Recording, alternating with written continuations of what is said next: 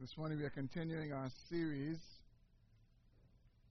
in Ecclesiastes, and our attention will be confined to verses 1 through 7. This morning I want to begin by asking an important question. And the question is this: do you fear God?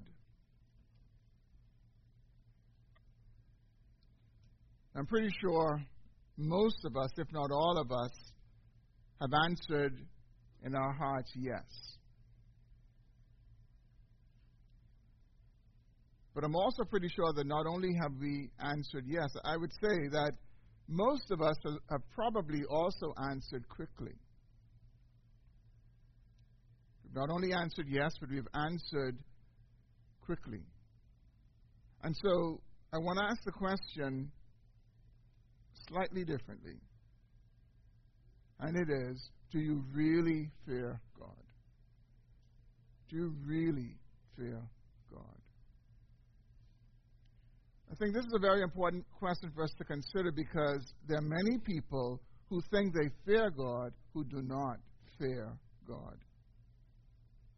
And yet Scripture in many places teaches us different ways by which we can test and measure our fear of God, or whether we fear God at all. And one of those places is the passage that we have come to this morning in our week-by-week study in Ecclesiastes. Is this passage in Ecclesiastes 5, the first 7 verses. And I want us to consider it together. I want us to consider it individually and really consider, do I fear God? So please follow along as I read Ecclesiastes chapter 5, starting in verse 1 and concluding in verse 7. And I'm reading from the English Standard Version. Guard your steps when you go to the house of God. To draw near to listen is better than to offer the sacrifice of fools, for they do not know that they are doing evil. Be not rash with your mouth, nor let your heart be hasty to utter a word before God. For God is in heaven, and you are on earth. Therefore let your words be few. For a dream comes with much business, and a fool's voice with many words. When you vow a vow to God, do not delay paying it, for he has no pleasure in fools. Pay what you vow. It is better that you should not vow than you should vow. It is better that you should not vow than that you should vow and not pay. Let not your mouth lead you into sin, and do not say before the messenger that it was a mistake. Why should God be angry at your voice and destroy the work of your hands? For when dreams increase and words grow many, there is vanity. But God is the one you must fear. Let's pray. Father, we thank you this morning for the privilege of being able to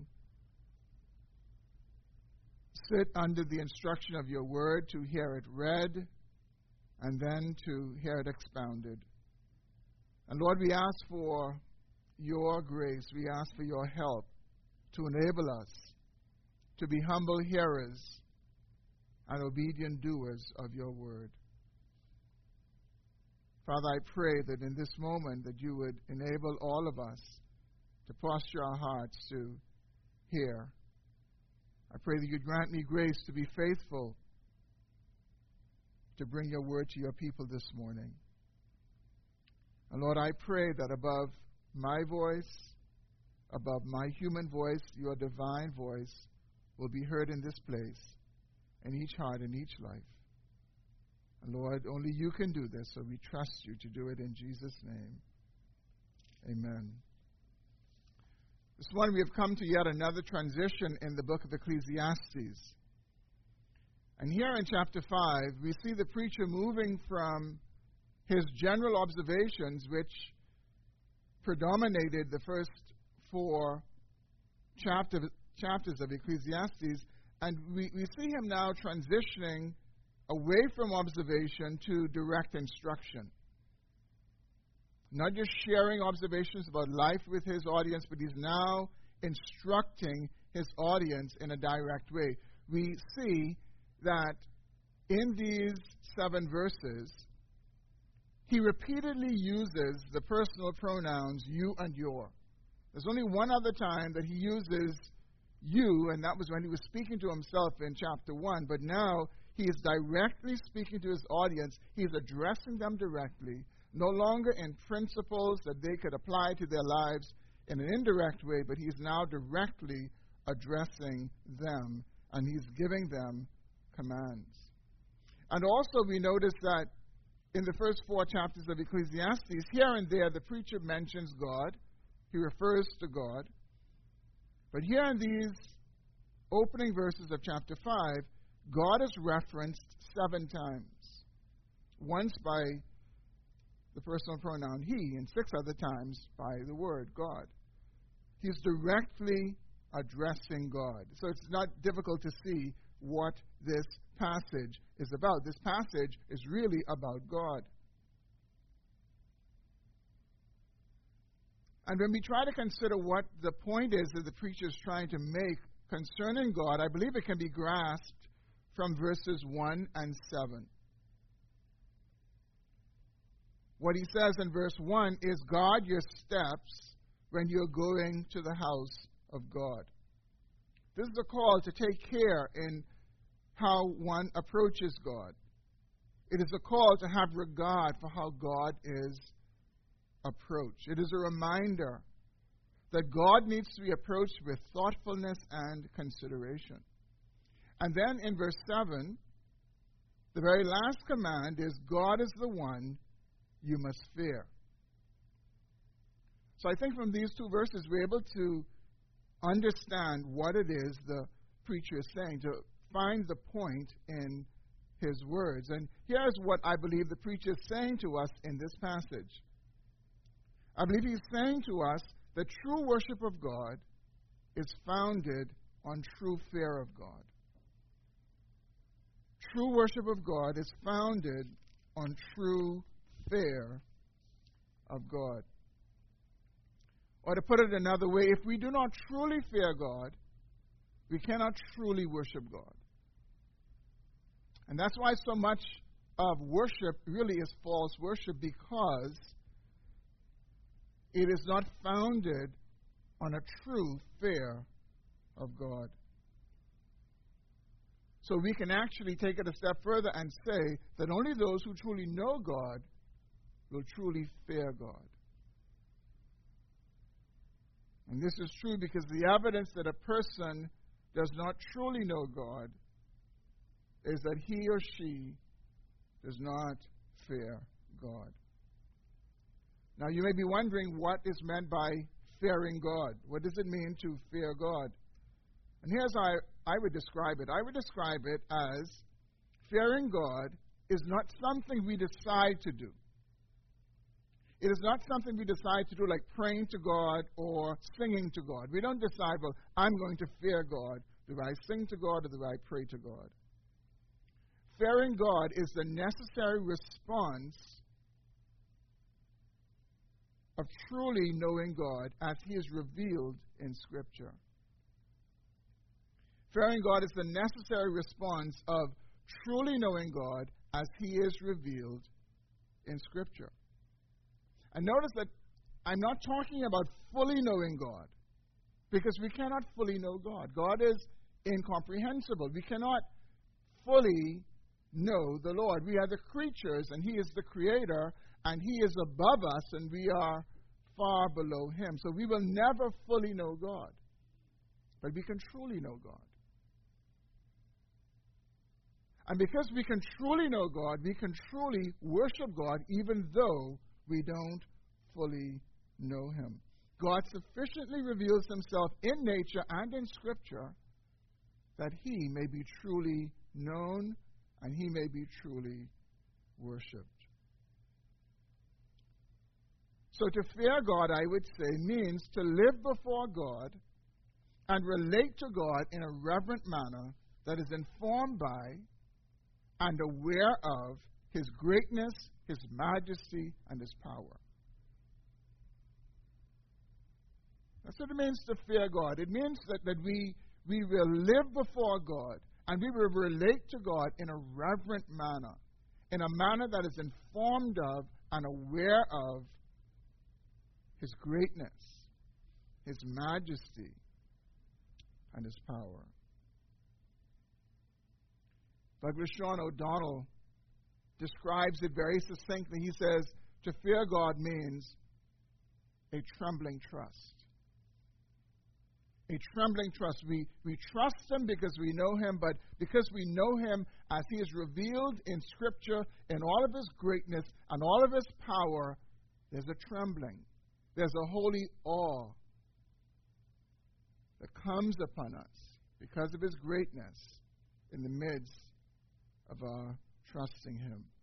So perhaps we can conclude it by saying that fearing God means to relate to God in a manner that is mindful of who he truly is. In this passage before us, the preacher has in view how people of his day worship God.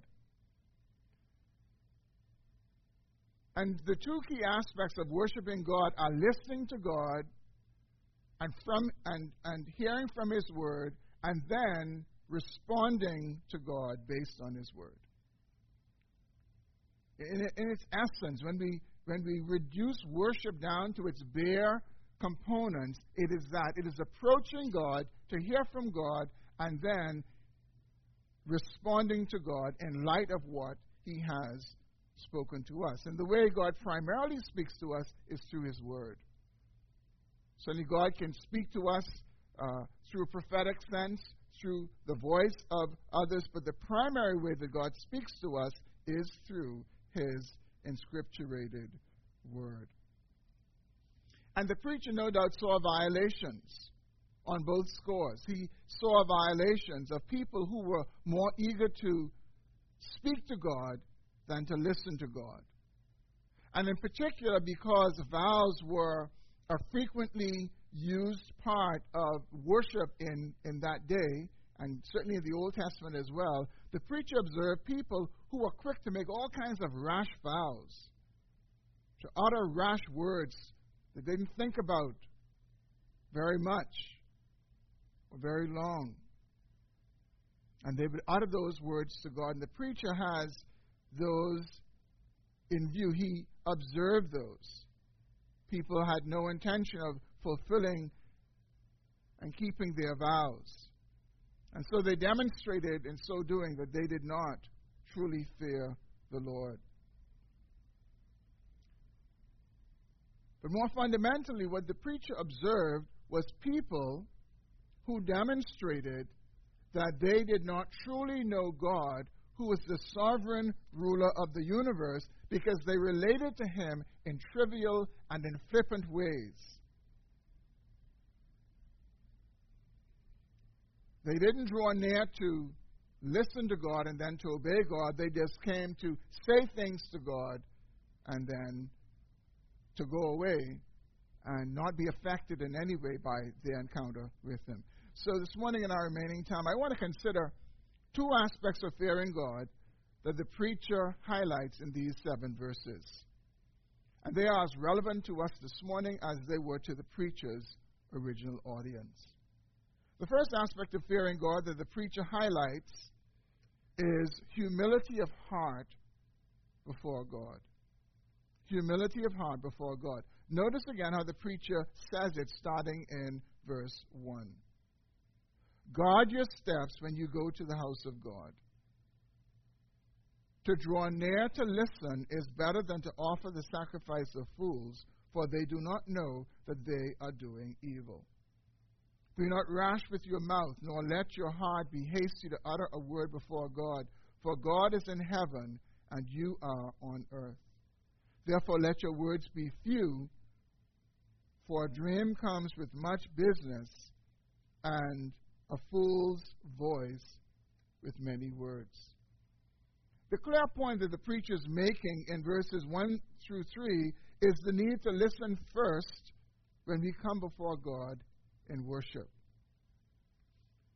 We're told that in the temple worship under the Old Covenant, sacrifices were actually offered in silence.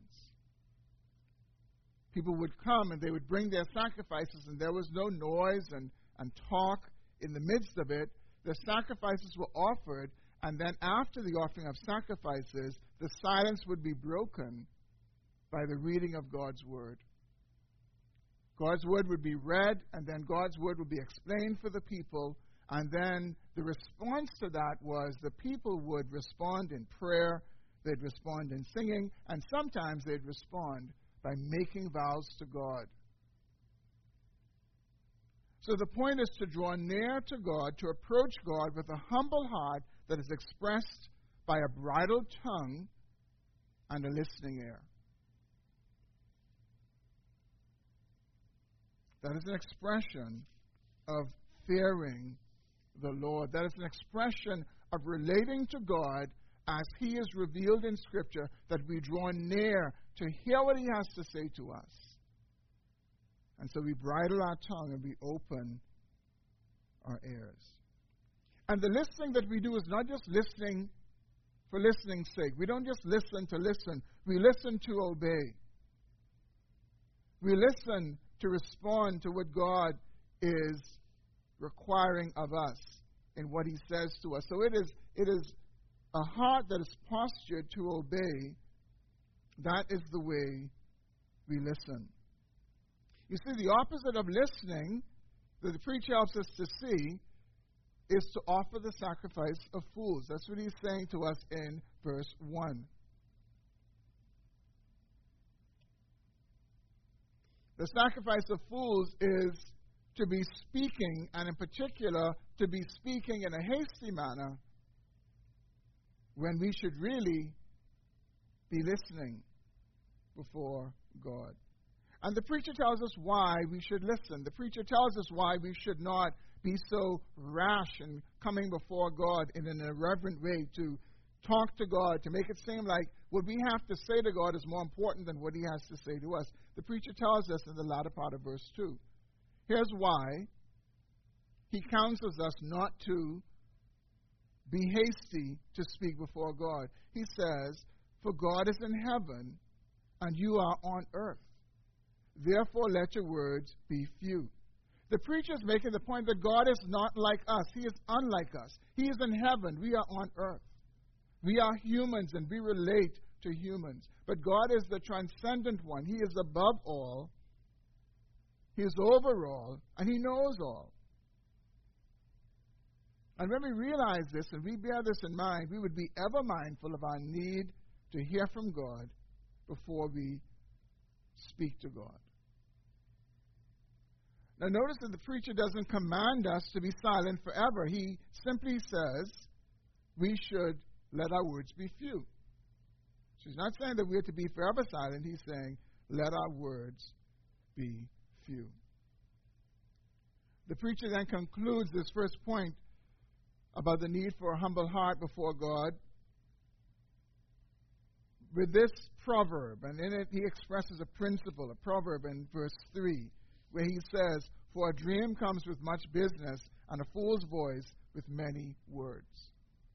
It's a proverb. What the preacher is saying is, in the same way that having a lot of activities, or the NIV says cares, that we have to attend to, it results in a more activated dream life.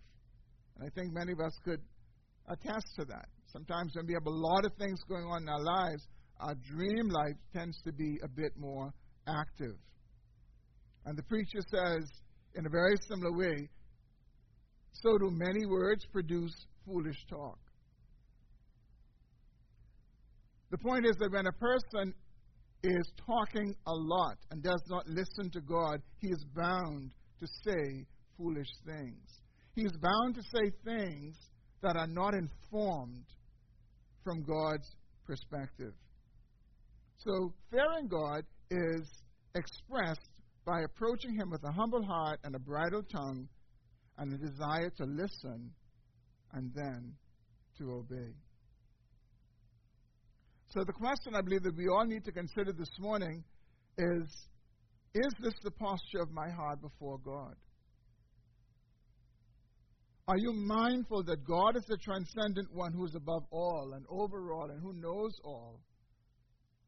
And that He is the one before whom we come to worship, and that He is not like us. He is very much unlike us, and we therefore ought to approach Him in a manner that demonstrates our awareness that He is not like us. Or do we view God as a kind of spiritual Santa Claus, the one we come before, and we read Him a list of wishes and desires and all the things we want, and we look for Him to grant those things to us? And I think many of us can identify with this reality that so much of our relating to God has to do with giving petitions to God. So much so that if we didn't have petitions, we'd hardly talk to God.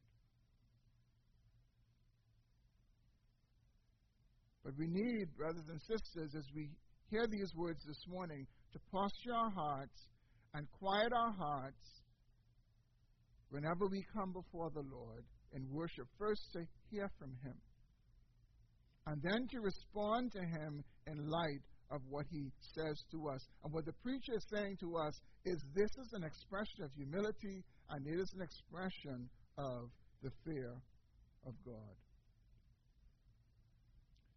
Now, once again, the preacher is not advocating that we remain silent forever. As pointed out in verse 3, he simply says, let your words be few. And then in verses 4 through 7, he elaborates and he gives us another measurement of fearing God. And it is, number 2, sincerity of speech toward God. Sincerity of speech toward God. First, humility of heart before God, and then second, sincerity of speech toward God. Look at what the preacher says in verses 4 through 6. When you vow a vow to God, do not delay paying it, for He has no pleasure in fools. Pay what you vow. It is better that you should not vow than that you should vow and not pay. Let not your mouth lead you into sin, and do not say before the messenger it was a mistake. Why should God be angry at your voice and destroy the work of your hands? Again, clearly, the issue that the preacher was addressing was the fact that people were making rash vows before God. They were making vows that they had no intention whatsoever of actually keeping. There was no commitment to do what they vowed. And in so doing, they are branded as fools. And it's important to note that when the Bible talks about a fool or talks about fools, it is not because they say something foolish based on how we would say, oh, that's foolish. It's not that. When the Bible talks about a fool, the Bible is speaking about a person who does not truly demonstrate an awareness of God and who God really is. In other words, it's a person whose reality is not sufficiently informed about who God is. And in this particular context, what the preacher is saying is those who lack sincerity of speech, those who would come before an all-knowing God, an ever-present God, an all-powerful God, and utter things that they have no intention of fulfilling. The preacher said, that's a fool. That's a fool because it is someone who is relating to God in a manner that is inconsistent with who He really is as revealed in His Word. The fool is someone who is devoid of true knowledge of God. And that's why we read in Proverbs 14:1, it says that the fool says, in Psalm 14:1, that the fool says in his heart, there is no God. Doesn't utter it out loud, but in his heart he's saying, there is no God. So he's living in this absent-minded way without any reference to God. And that's why that person is a fool. And that's why we can have very educated people who are biblical fools. People who live life and they relate to God in a way that betrays their ignorance of God and who He truly is as revealed in Scripture. And so the preacher gives us several pieces of advice related to making rash vows. Look at the first thing that he says in verse 4. He says, when you make a vow to God, do not delay in paying it, for He has no pleasure in fools. Pay what you vow. One of the reasons we should not delay in keeping our word is sometimes when we delay in keeping our word, we will not keep our word. And so the preacher says, when you vow to God, you are to pay your vow to God, because the fool is the one who believes that he can utter rash and empty words before God that he has no intention of fulfilling. I mean, we do that to one another. But the preacher is saying, don't do that to God, because God is very much unlike you. His second piece of advice is in verse 5. He says, it is better that you should not vow than that you should vow and not pay. Now that on its face sounds a bit odd. Because we think, well, at least saying that you'll do it, at least that demonstrates something. No, the preacher says, you're better off not vowing at all than making a vow and not fulfilling it. And first of all, the reason is it's a voluntary thing. You're not under any compulsion to make a vow. And the point is that God takes our vows seriously, and He holds us accountable for them, and therefore it is better that we not vow than to vow and not keep it. And that was a practice that was happening in the preacher's time, and the preacher understood what the issue really was. The issue was these people didn't fear the Lord. These people were uttering these words. God takes our vows, especially those directed to Him, very, very seriously. And then there was talking a while ago about how sometimes we say, oh God, I want you to do this, and when God does it for us, we quickly turn away and forget what God has done. And the company of many witnesses. And so we are to take our words and our vows seriously, and they need to be sincere because they are lived before the face of God. I want to ask you this morning, when we consider the second point, is your speech towards God sincere? Are you committed to fulfilling your words and mindful that God is unlike us? And that when we make vows or promises, whether we make them to God or we make them to someone else, that we are to fulfill them. I wonder this morning whether there are perhaps vows that we've made to God or to someone else, promises as well, that are yet to be fulfilled. Well, time doesn't deal with it. Time doesn't deal with it. Many times that is the patience of the Lord, the long-suffering of the Lord. There's nothing that says that when we don't immediately fulfill that vow, that God's anger is poured out upon us. And sometimes that is what misleads some of us, that because God's response and His disapproval is not immediate, that we think it's okay. No, the Bible says we should not consider the long-suffering of the Lord as slackness, but God is trying to bring us to a place of repentance. Now notice how the preacher ends in verse 7, how he concludes this section of the book.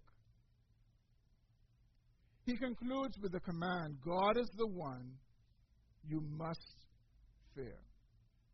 God is the one you must fear. The preacher has instructed his audience about having a humble heart before God, having sincere speech before God, and then he says, God is the one that you must fear. And again, his point is, behind it all, behind an insincere heart, behind a heart that is not humble, behind a heart that makes words that are just empty, and we tell people what we think they want to hear, he says, behind all of that is a person who does not fear the Lord. And God has revealed himself in both nature and in his word that he is to be feared. I don't know if some of you heard the thundering yesterday as the weather was changing all over. It's just a reminder of the sheer power and majesty of God. When we read God's word and we come across an account like that of Ananias and Sapphira, it is a reminder that God is to be feared. He's not to be trifled with. He is not to be played with. And so the preacher commands us, God is the one you must fear. But you know, there's actually a problem with this command that the preacher gives. The preacher is actually issuing a command that is impossible to be fulfilled by any human being in and of him or herself. Scripture tells us that Jesus, when he was on the road to Emmaus, as he had been resurrected and he met these two disciples who were sorrowful and who didn't recognize him, the Scripture says that what Jesus did for them was Jesus, beginning at Moses and all the prophets, he opened the Scriptures and taught them the things concerning himself. And of course, we don't know how Jesus did that. But I suppose that one of the things that Jesus could have done is he could have come to passages like this one. And he could have shown those disciples, this is why I had to come. I had to come because you need to fear God. Men and women need to fear God, and they can't fear God in and of themselves. Turn with me to Romans chapter 3. Romans chapter 3. I want to start at verse 9. The Apostle Paul is making a case that no one is righteous, whether Jew or Gentile. They're all the same. They're under sin, and none is righteous. This is what he says, starting in verse 9. What then? Are Jews any better off? No, not at all. For we have already charged that all, both Jews and Greeks, are under sin. As it is written, none is righteous, no, not one. No one understands, no one seeks for God. All have turned aside together. They have become worthless. No one does good, not even one. Their throat is an open grave. They use their tongues to deceive. The venom of asps is under their lips. Their mouth is full of curses and bitterness. Their feet are swift to shed blood.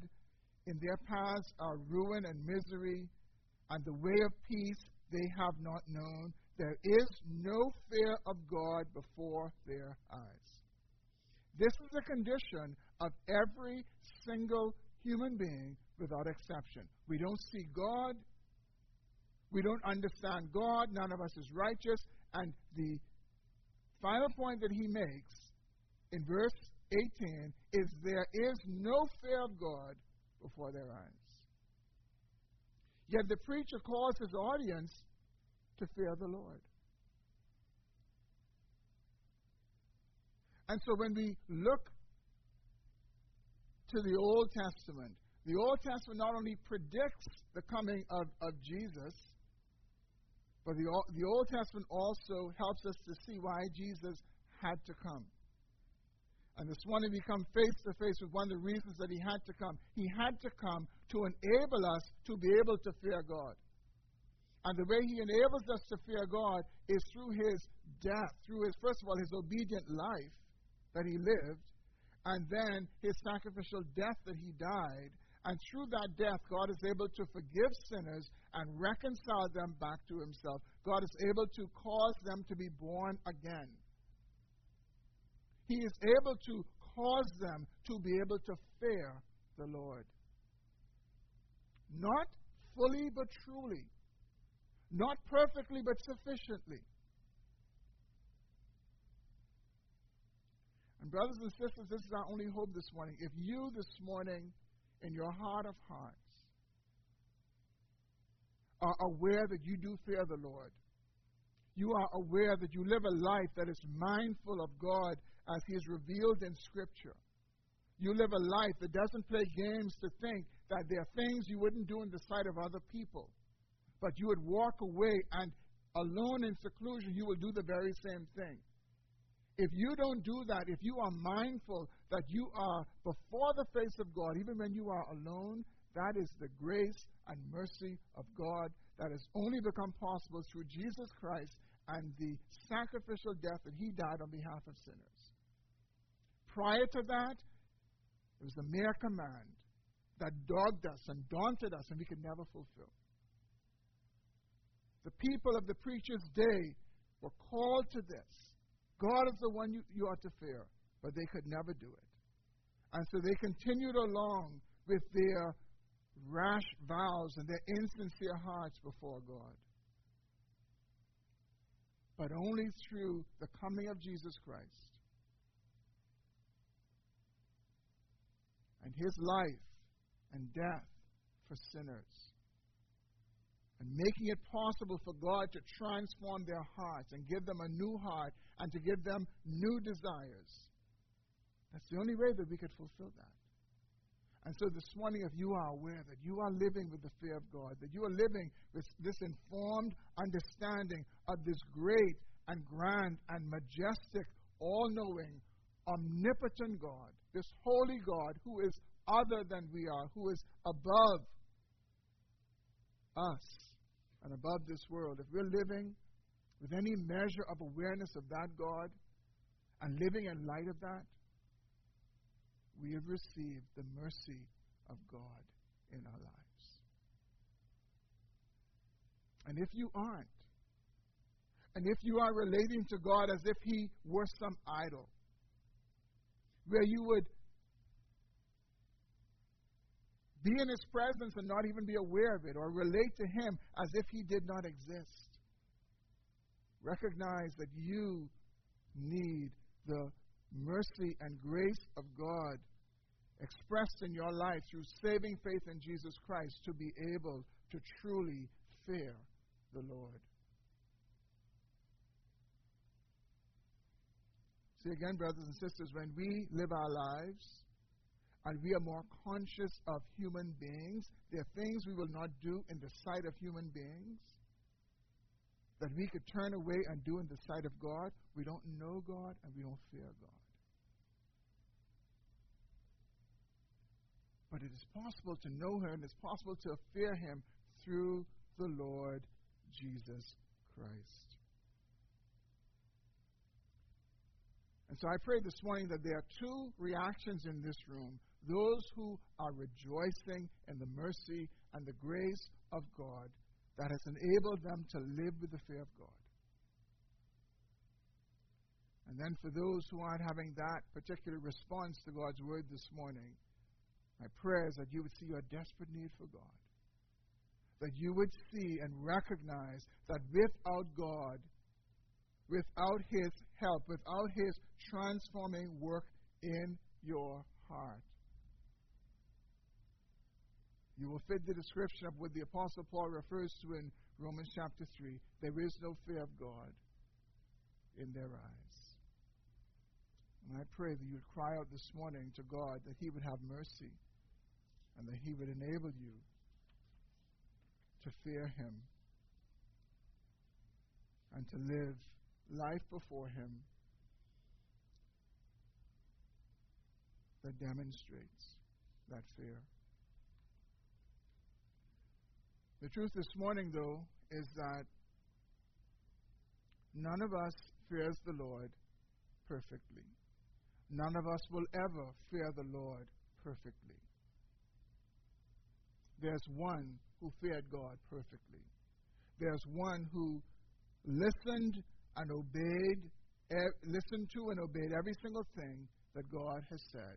And there is one who, wherever we fail, wherever we fall short in our fear of God, there's one who has succeeded in fully and perfectly fearing the Lord. And He not only died for those of us who have put our trust in Him, He also lived for us. And so He has perfectly feared the Lord. And therefore, that is credited to our account. That when we stand before the Lord, He would consider, because of Jesus, that we have lived lives that perfectly fear Him.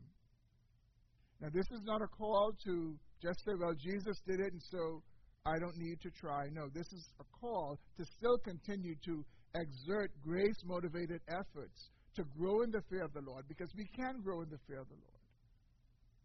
And the primary way is to see Him more and more as He is revealed in His Word. And so I pray this morning, as we consider these words of the preacher, that we are aware of the amazing grace that God has brought to us in the new covenant, that this impossibility of fearing the Lord is now made possible through the Lord Jesus Christ. Let's pray together. Heavenly Father, we thank you this morning for your word. And Lord, I do pray that we are mindful this morning that only those who know you can truly fear you, and only those who truly fear you will truly worship you. I pray, Lord, that you would continue to speak to our hearts, cause us to grow in our knowledge of you and our fear of you. Those who don't know Jesus Christ, would you bring conviction of sin? And Lord, the same saving grace that you've extended to the rest of us, would you extend to those who this morning stand outside of Jesus Christ? Pray that you would do this in Jesus' name. Amen. Let's stand together. We're going to